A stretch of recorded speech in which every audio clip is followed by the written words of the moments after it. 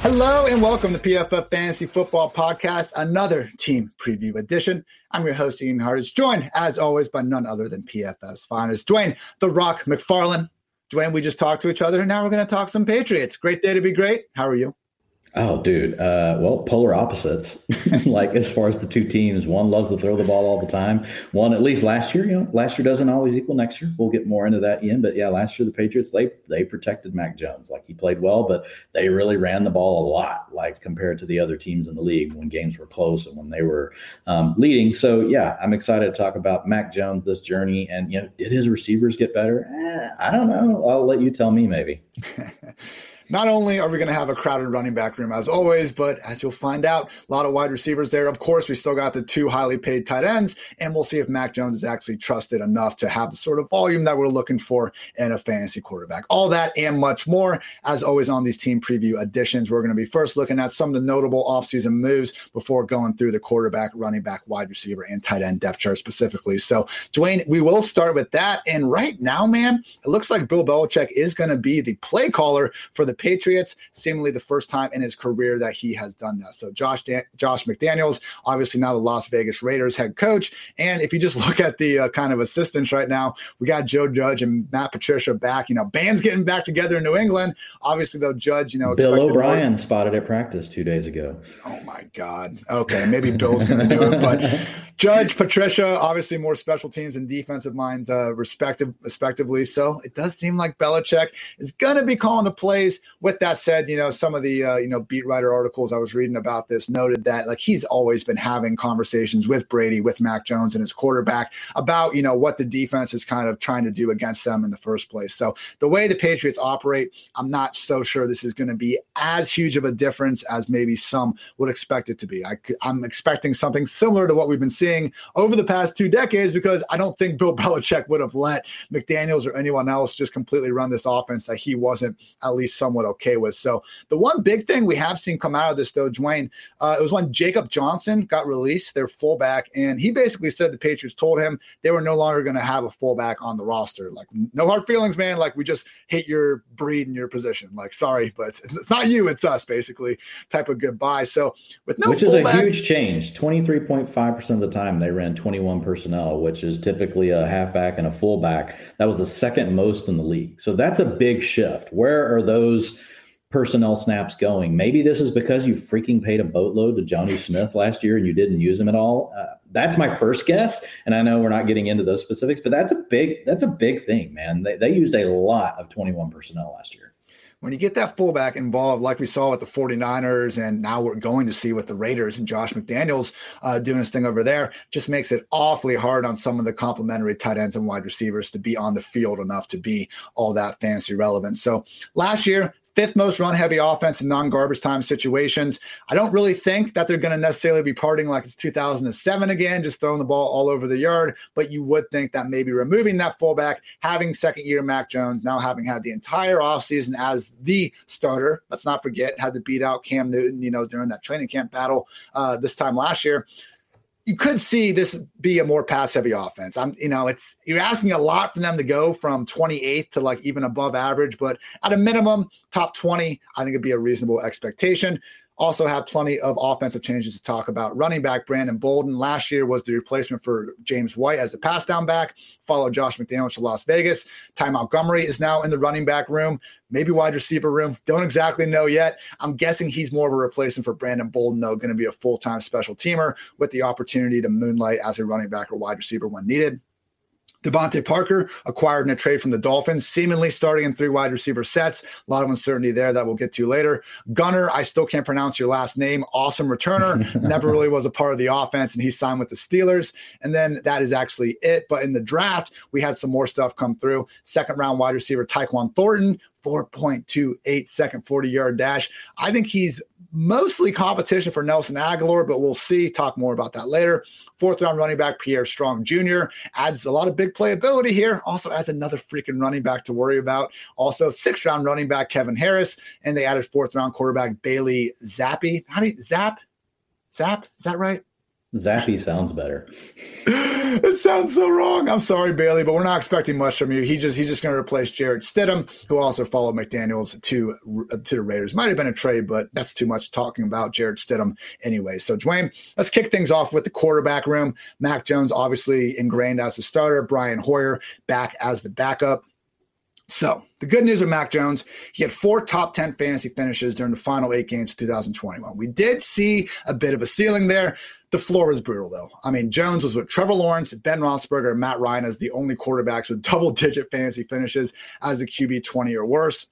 Here's my thing with Mac Jones, Dwayne. We really saw as the expectations for him in terms of efficiency, he largely passed them. PFF passing grade, he was 11th among qualified quarterbacks. Yards per attempt, 16th. QB rating, 18th. He was an above average quarterback by most of the stuff we look at. I went through the highlights, and you can find some nice downfield dimes. Like the idea, I was tracking it a lot throughout the year. Like he really wasn't throwing downfield much in the first 8 weeks, but doesn't necessarily mean we've seen plenty of good offenses. Look at the Drew Brees New Orleans Saints offenses. You don't need to have this high ADOT to put up a lot of points, but we did see him start to push the ball downfield, notably to Kendrick Bourne as the season went on.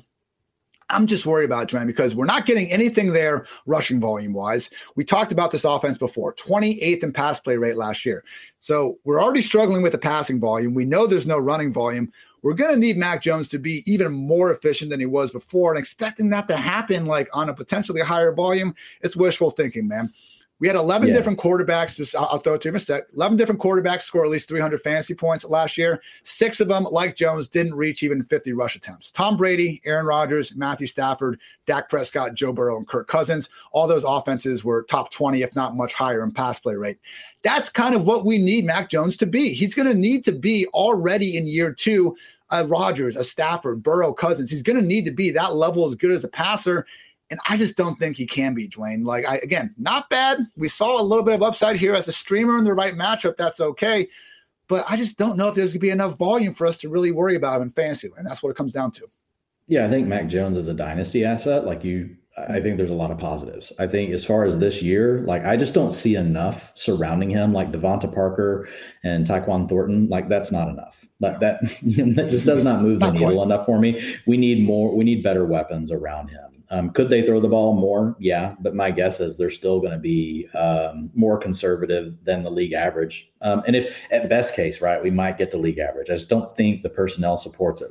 Just Mac Jones himself, did a lot of really good things. If you look at his, his grade from a clean pocket, 13 of 32 against pressure was really good, 5 of 32.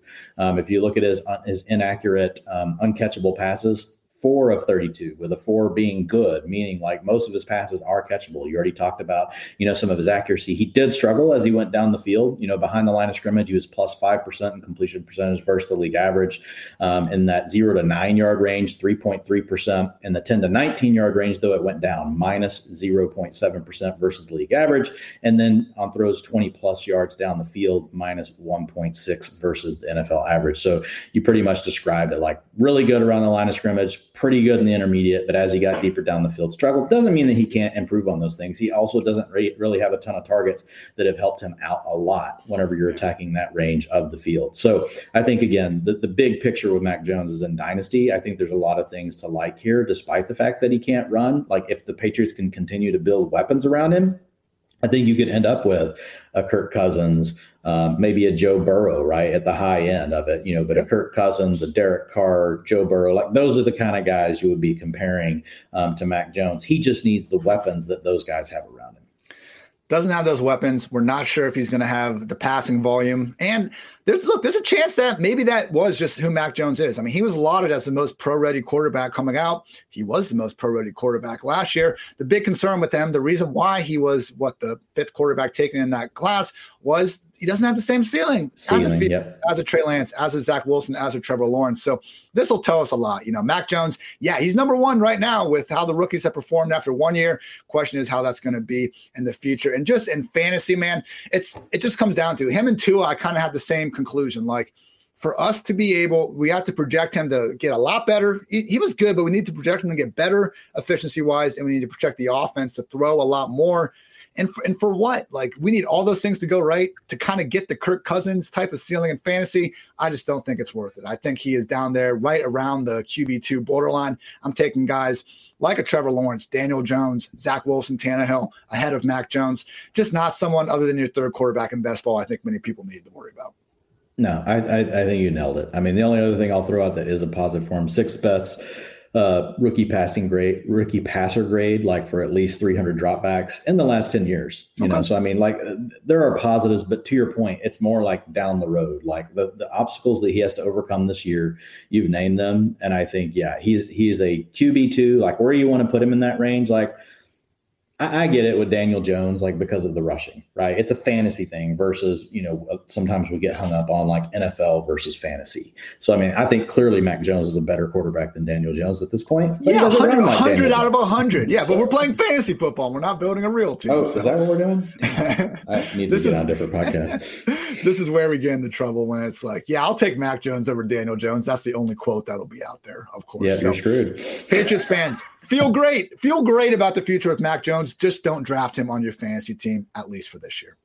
Now the running back room. My God. Originally, Dwayne, I put Damon Harris like RB 48. I was just upset as I was like going through it. And then I was like, okay, a little bit too extreme. I moved him up to RB 38, which is still egregiously low. I got Ramondre Stevenson even lower at 46, and then Pierre Strong, and then James White. But we're not done. We got Ty Montgomery there. J.J. Taylor still in a running back room, unless we forget about 6th-rounder Kevin Harris. So I guess my thing here, Dwayne, is what is the upside? What is the ceiling we're even chasing here? Because last year, I think I partially fell into the trap where I got behind Damian Harris, and part of the reason was the idea that he could be the next LeGarrette Blount. Look for 250 to 300 rush attempts, get a bunch of touchdowns, and he came pretty close. He scored 15 touchdowns. Like Stevenson didn't take over. James White got hurt early. Last year was kind of best. Mac Jones beat out Cam Newton. Like a lot of things went right for Damian Harris last year. He scored 15 times. He was the RB20 in PPR points per game. That year when LeGarrette Blount scored 18 touchdowns, he was the RB15 in PPR points per game. The only RB1s that the Patriots have enabled over the past 10 years have been James White and Shane Vereen on a per game basis because they're the ones catching passes. Like Harris, Stevenson, they are not going to catch the ball. There's no situation this year. Look at all the guys they've added to make sure that never has to happen. James White, Pierre Strong, Ty Montgomery, J.J. Taylor. Like, we're talking about Damon Harris being like 4 injuries away from getting anything resembling a 3-down role. And even then, who knows? They probably add other people to the equation. So, you know, Dwayne, RB38 is probably a little too low for Damian Harris. But with that said, I don't see the upside here worth moving him up. Yeah, I mean, and you're really not that low. I mean, FFPC has him at RB30 right now. So, I mean, people are already viewing him as, you know, that RB3. You've got him a little bit outside that range, right? You're calling him an RB4. Like he's going to project. He's going to project as an RB3. But like when you're talking, you know, rankings and the way we need to think about him, I think what you're saying, honestly, like it's fine. Like I don't see the upside either. He's not involved in the passing game, and there's too many other players that are going to stay. He's never going to be at a spot. You know, if we did a range of outcomes, you know, and we looked at this, you know, curve, like there'd be like out here at this 1%er shot, right, that he's going to get 60% of the carries. And 1% might be too high. You know, 1% chance might be too high, given not just how loaded not loaded, but how many names there are in the backfield now. But we've talked about this so many times. The Patriots, look, we know some things with coaches. It's really just about the talent they have, and then they'll change as soon as they have these really good players and things can be different. Like with the Patriots, they truly have been so committed to this running back by committee as far back as I can remember. Like, I mean, it goes all the way back to the beginning of time, basically, for me in my fantasy football life. So I just don't think it's going to change. And I think you're right. I mean, and if you just look at, you know, over the last several years, like the lead back in the Patriots backfield is somewhere usually between 40 and 50%, you know, of the rushing attempts. And that's probably where Damian Harris will finish if he's healthy. Like I have him projected right now for 42.5% of the carries. You know, I've got Ramondre Stevenson behind him at like 25%. And then I've got some going to James White, got more of the targets going to him. And then I also have a little bit going to Pierre Strong. But again, that's also assuming that these guys are healthy for the whole time. You know, Damian Harris has battled injuries through his career as well. So I think there is, it's a tough situation to try to see a path that makes it really worth taking Damien Harris. Like I think in best ball, I would like him more than I do in redraft. Because in redraft, like last year, I did have him on a couple teams, and early in the season it was fine, but it became a struggle just to like even know when to put him in there because it was kind of boom bust based on like, hey, is he going to score 2 touchdowns this week or is he going to get nothing? And we know if the Patriots, like if their defense takes a step back, which could happen, they lost some players, including J.C. Jackson this offseason. Like if all of a sudden they're in more trailing scripts and they need to throw the ball a little bit more, like Damien Harris isn't going to be on the field. Like go look at the playoff game and look at what Damien Harris did. It was not pretty. Okay. That leads us to the question, because again, we have seen an RB1 come out of New England, but it's always been the pass catcher. James White. Latest news to come out on May 1st out of ESPN. Because of the hip injury he suffered last year, he quote unquote likely won't be participating in OTAs. Still has a quote unquote a while to go to get cleared and not a lot to be ready for training camp. If he's not ready, man, Pierre Strong, JJ Taylor, like we just saw last year, Brandon Bolden, who had barely ever played offense with the Patriots, pure special teams guy. They did not trust either Harris or Stevenson out there to be on pass downs. Who, if James White is out of the picture, do we think gets that, if anyone? And do we just care? Like, because James White would be the guy. If he was fully healthy, he'd be the one outside the top 50 that we would be thinking, not offering the most upside, but in full PPR, not exactly underdog, but certain formats, he could offer the upside. Dwayne, let's say James White is out of the picture. Who do you think slides in as that number 3 spot? Because as much as I would like to assume it'd be Pierre Strong, we've seen the Patriots and these rookie running backs before basically just ice them. Hey, we'll see you next year. Learn the playbook. We'll talk about that then. Yeah, I mean, Pierre Strong has a decent receiving profile coming out like of college. So, I mean, I think it could be him. JJ Taylor, my only concern with him, right, is we thought it would be him last year once we saw James White go down and he couldn't beat out, Bolden, So I think it's going to be up in the air. My answer to this is I'm going to be underweight on every Patriot back. I may not draft any of these guys ever. I'm not joking. I may not. Like, I don't really see the point in doing it, like what you've said. And even from a receiving back perspective, with James White, I've got him at like 6% of the targets. So even though I said I've got him in more, like he's got the most targets of the backs, but I'm not confident in him because I was reading the same thing. And again, so with Taylor, we don't know. You pointed out with Strong, he's a rookie. If I were to draft any of these guys, and again, I wouldn't do this in best ball. Just because I think in best ball, there's a chance like Pierre Strong and Kevin Harris and JJ Taylor, they're all just complete zeros. You just don't want to completely waste spots. In redraft and deeper leagues, the guy that if I were to take any of these, it would probably be Pierre Strong at the end of a draft, just because we're like, look, we're going for the upside. He's the guy that maybe he can get in there and be a receiver. If he's not, like right out of the gate, fine, we'll just cut him. But if he comes out and he's playing in the receiving game and he also looks explosive, then all of a sudden by week 4, we could be saying, well, if there was one guy that could potentially take over this backfield, like it could be him, right?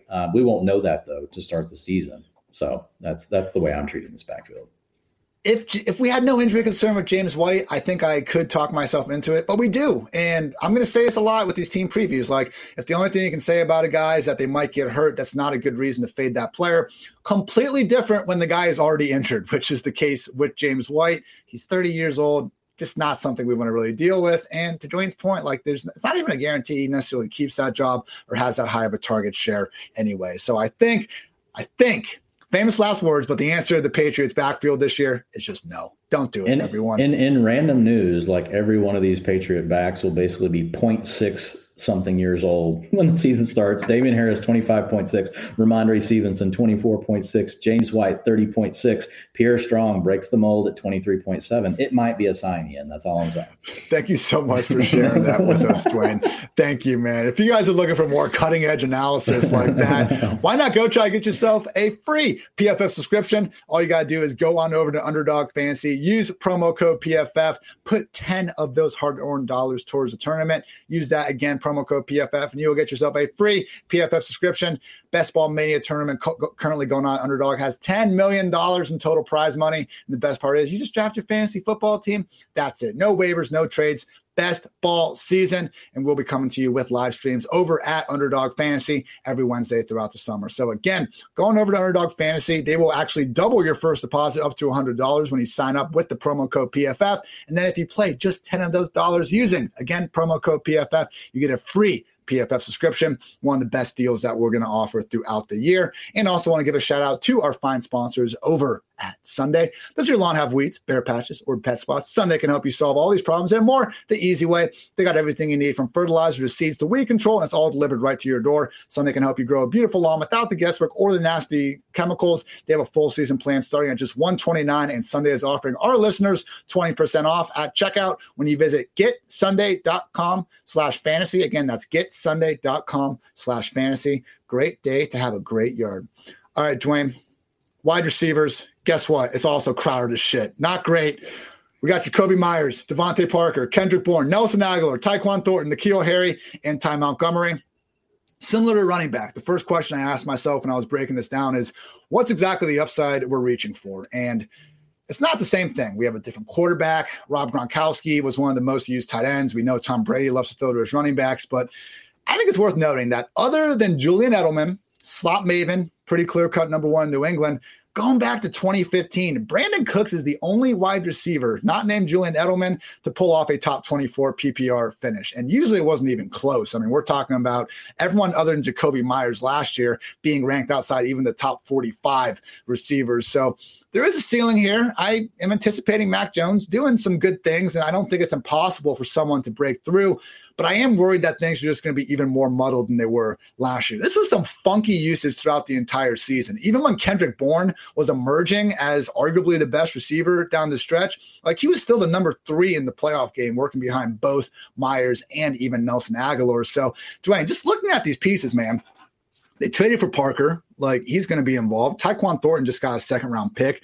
We heard kind of the hilarious N'Keal Harry trade rumors. I'm not sure who's trading for him.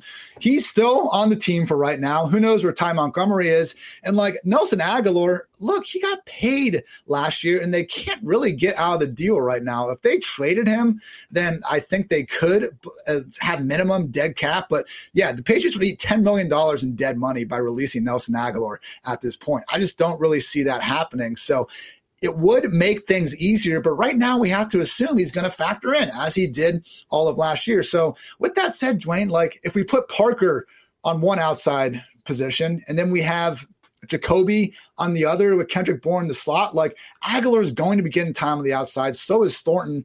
There's a scenario, I think, where we basically see Parker, Aguilar, and Thornton rotating on the outside with Jakobi Meyers and Kendrick Bourne kind of rotating in the slot and basically canceling all of them out because we also have 2 tight ends and some running backs to worry about in this passing game. Everyone is dirt cheap, so I'm not saying we have to be out on these guys, but the ceiling is questionable. And, like, if we really want more touchdowns for Jakobi Meyers, which you would like to think could happen, like Devontae Parker is one of the worst wide receivers we could have asked to add to this room because of the things he can do in the red zone. Who, if anyone, in this wide receiver room are you interested in? Yeah, I think it's easily Jakobi Meyers. I mean, just because of what he's done, his underlying data points that we love, targets per route run over the last 2 seasons, 23% and 24%. Those are wide receiver 1 and wide receiver 2, numbers. The main thing is what you've mentioned. He just has not been able to get the touchdowns. Yards per route run, though, have been really nice, 2.23 in 2020. Then last year that did dip down a little bit to 1.62, but we've seen him be able to get over that, 2 yards per route run marker. And so with me, like his end zone targets, 19% and 16%, like we need that to be more like 25%, but it's not terrible. Like he should actually have more touchdowns than what he has. Red zone targets 15% and 19% of the team. So, I mean, I think there's a version of Jakobi Meyers where we get 5-6 touchdowns out of him and you could have a chance at 90 receptions and you're going to feel good about him. But the rest of the guys, I really struggle to. I think like if I had to pick, like if you're just like, hey, Girl Scouts coming in the door, like right now, Dwayne, it would probably be Parker. I think they just made a huge mistake on Nelson Aguilar and they're just going to have to own it. I think they probably also made a huge mistake on Tyquan Thornton as well. Yes, he ran really fast, but it never showed up in his yards per route run. It never showed up in his explosive play rate in college. Don't want to be too far down on a guy like early in his career. Like I hope Tyquan Thornton works out, but this is the Patriots. The Patriots suck at drafting receivers. Like this has been going on for a very, very long time. So I think, I would have to put the chip, on Parker. I think you could argue the 2 players that should be playing the most are Jakobi Meyers and Kendrick Bourne. Kendrick Bourne, to your point, like he actually came out last year and had a career high yards per route run of 1.99, career high targets per route run of 17%, had been 16% the 2 years before. And then the Patriots actually let him run less routes than the freaking 49ers did the year before. Only had him out there for 69% of the time that they were in a pass play. So yeah, if it was me, like I would say it should be Myers and Bourne, but like if I had to pick, it's probably Myers and Parker. Not doing anything with Tyquan Thornton in any kind of format. I'm not touching Nelson Agholor. Kendrick Bourne may be very deep draft, like last round dart. Right there, like you said, they're all dirt cheap.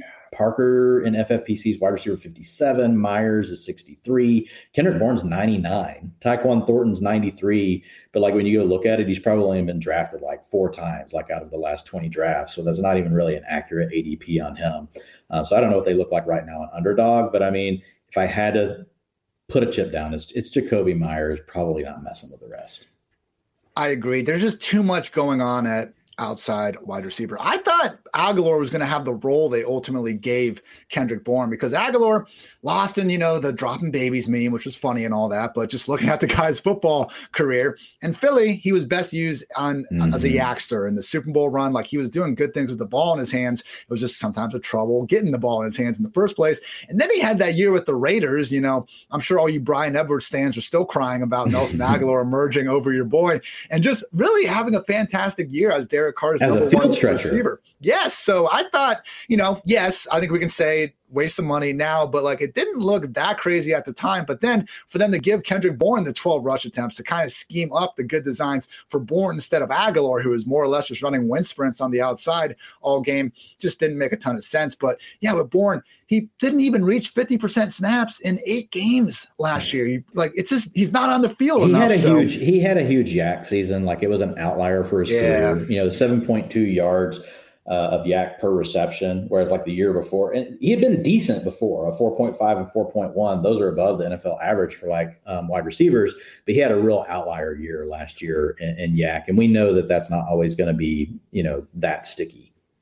Last year, Jakobi Meyers, 56% slot rate, Kendrick Bourne, 38%, Agholor, just 9.5%. So yeah, Thornton, Parker, certainly biggest risk for Agholor. Hopefully Meyers can seize that production out of the slot. Just real quick, because I wanted to see how often has a wide receiver been good like Jakobi Meyers, but just not been able to score touchdowns? He is one of just 11 wide receivers in NFL history with over 1,500 receiving yards, yet 5 or fewer touchdowns. He's only at 2 in his first 3 seasons. Here's the list: Jakobi Meyers, Adam Humphries, Don Stonesifer, Lawrence Dalsey, Ted Ginn Jr., Ike Hilliard, Jabbar Gaffney, Brian Hartline, Ike Harris, Michael Westbrook, and Dave Kokarek. All right, I know that sounds horrendous, but I did some more digging. 4 of the 10 members did go on to experience at least 1 or 2 seasons worth of some good touchdown regression. We had Ginn in 2015. Ike Hilliard had a couple good years. Even Westbrook and Harris had 6+ touchdown years. So, Dwayne, we're not asking. We all know we're not getting 10 or 15 touchdowns out of Jakobi Meyers. But if he remains the number 1 pass game option, he had over 50 targets more last year than the number 2 receiver in New England. I don't think Thornton and Parker are that big of risk to just completely take over for him. So and he's being priced outside the top 60 wide receivers right now. If Jakobi Meyers stays as number 1 pass game option and we get 120 targets, he can catch 80 of them. And if we just get 5 touchdowns, we're talking about a wide receiver 3. That's the dart. Would you take Meyers over Jamison Crowder? Yeah, I would take. I think you have to take Meyers over Crowder right now, and you can get Crowder a little bit behind that. But Meyers, I think you just have to project him as the number 1 on his offense. And to your point, if he just catches the touchdowns, and we've seen like you said, we've seen these things happen before. So I'm just buying into the fact that Jakobi Meyers has actually been good at football. For 2 years. Yes, he hasn't scored the touchdowns, but that's the easiest thing for variance to really kick in and hold a player down. Knowing that he's getting the targets, the receptions, those things, we'd like to see some more yards after the catch. I'd like to see, a 1,000 yard, 1,100 yard year from Jakobi Meyers. I think that's in the range of outcomes for him as well. But the touchdowns, man, I'm not going to sweat it. It to me, he's just been unlucky so far. Not saying he's going to come out and score 10, but to your point, he could easily score 5. Tight end now. we got the two high-priced, infamous additions from the 2020 free agency cycle, 2021 free agency cycle, excuse me, Hunter Henry and Jonnu Smith. I have Henry as my tight end 25, Jonnu as my tight end 36 at the moment. Similar to Damian Harris, man, I think last year it turned out like largely great for Hunter Henry. Jonnu Smith didn't really get involved. Henry caught 9 touchdowns out of his 50 passes. Like he was out there really as their like de facto red zone threat, had good chemistry with Mac Jones. What happened? Tight end 14 or no, what did he finish? I think he was like, he was tight end 14 on a per game basis last year. Like, yeah, if you want to go overall, he did finish as a top 8 player, but Hunter Henry was never someone that you were just thrilled to put in there. Like you were hoping that out of those 30 yards, he was going to get one of those receptions would end in the end zone. And not having the fullback could mean more 2 tight end sets. It could also mean that Jonnu Smith just isn't a complete zero and he has to actually start switching things up with Hunter Henry. So Dwayne, like with Henry, now we got Devontae Parker in the red zone, potentially taking things away. Like Harris, I just don't know what the ceiling is. So I'm going to move Henry well below guys, even like, our Logan Thomases of the world, Evan Ingram, Cole Kmet, like even David Njoku. A lot of those guys have had players leave their offenses. We know with David Njoku, Austin Hooper's gone. Logan Thomas has no RSJ threat. Injury concern, but we've talked about Washington tight ends. Evan Ingram in Jacksonville, the tight end whisperer, Doug Peterson. Cole Kmet no longer has Jimmy Graham and his no trade clause to worry about. So with Hunter Henry, nothing's changed for him, but that also means that nothing really good has happened to this situation that, again, finished as a best case scenario last year. Any reason why in non-tight end premium leagues we should be trying to focus on Hunter Henry at all? I think he's fine as a mid-range tight end too. I mean, I think the points that you made are good. The only thing I would say is like, if you look at him down the stretch, like basically they phased out Jonnu Smith, and so it's not like Jonnu didn't have his chance to do his thing. Hunter Henry was evidently outplaying him, and was able to stay on the field. So if you look at him, he averaged 79% route participation. So he almost got to that 80% over the last 5 games, including the wild card game. He had a 17% target share over that time. So I think if you were wanting to project like what is the upside for Hunter Henry, like that, those would be the numbers I would use. I would have like a 17 to 18% target share, which would probably make him second on the team behind Jakobi Meyers. Myers will probably be somewhere around 20 to 22%. So Hunter, if he got to that 17 to 18%, he'd be fine. But to your point, like there's so many other players there. They like to rotate these guys. We could see more 12 personnel. They could suddenly change their mind, and use Jonnu Smith more. They were trying to do some things for Jonnu early in the year, but it was also gimmicky. It's like everything was on a screenplay or at the line of scrimmage. Why not let Jonnu Smith like run a drag route, at least get like 5 yards down the field? I didn't necessarily understand the Patriots' plan at all for Jonnu Smith last year. I thought it was way too gimmicky for a player that can probably operate, in a wider range of usage than the way that they used him. So I'm with you. I get it. I'm not like just avoiding Hunter Henry. I'll probably have even exposure, but it is tough to see a case where like, where does the ceiling really come from? I think the ceiling where it would come from would be that, look, we just know Devontae Parker kind of is what he is. We already talked about, Kendrick Bourne kind of flashing, but's not on the field enough. Could he just be the number 2 to Jakobi Meyers, and does the offense all of a sudden consolidate? And even then, like, we're not thinking it's like a 22, 23% target share season. Like I just said, the upside is like a 17%er, like, which would put it right now. I've got him at 160 PPR points. That's at a 15% target share. So like, even if I took that to his upside case, like it's 177. I mean, it's not great. The thing that really carried Hunter Henry last year is he was the number 1 target in the end zone for them. 44% of the team's targets, almost half of the team's targets went to Hunter Henry last season. Like that feels like something that could really regress. Like he could be more like 30%, and that would still be a really high number, but it's very hard to be someone in multiple years in a row and carry an almost 50% target share in the end zone. If you guys caught the Bills team preview, I referenced the stat for Dawson Knox, and Hunter Henry applies too. I mean, we've only had 12 tight ends over the past, I think since 2000 was the time frame I did. So 12 tight ends since 2000, scored 8+ touchdowns on fewer than 80 targets, all but 2 of them, and those were Rob Gronkowski and Antonio Gates, went on to work as a tight end 14 or worse the following season. So maybe Henry and Knox outperformed that and they managed to post a top finish, but I just don't know if we're getting much of anything more than like a low end tight end 1 finish from either. And I just think there's more guys to kind of value.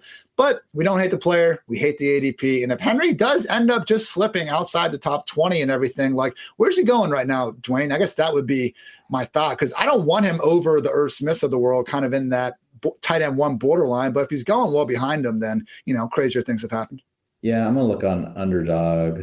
So on Underdog right now, we've got Hunter Henry.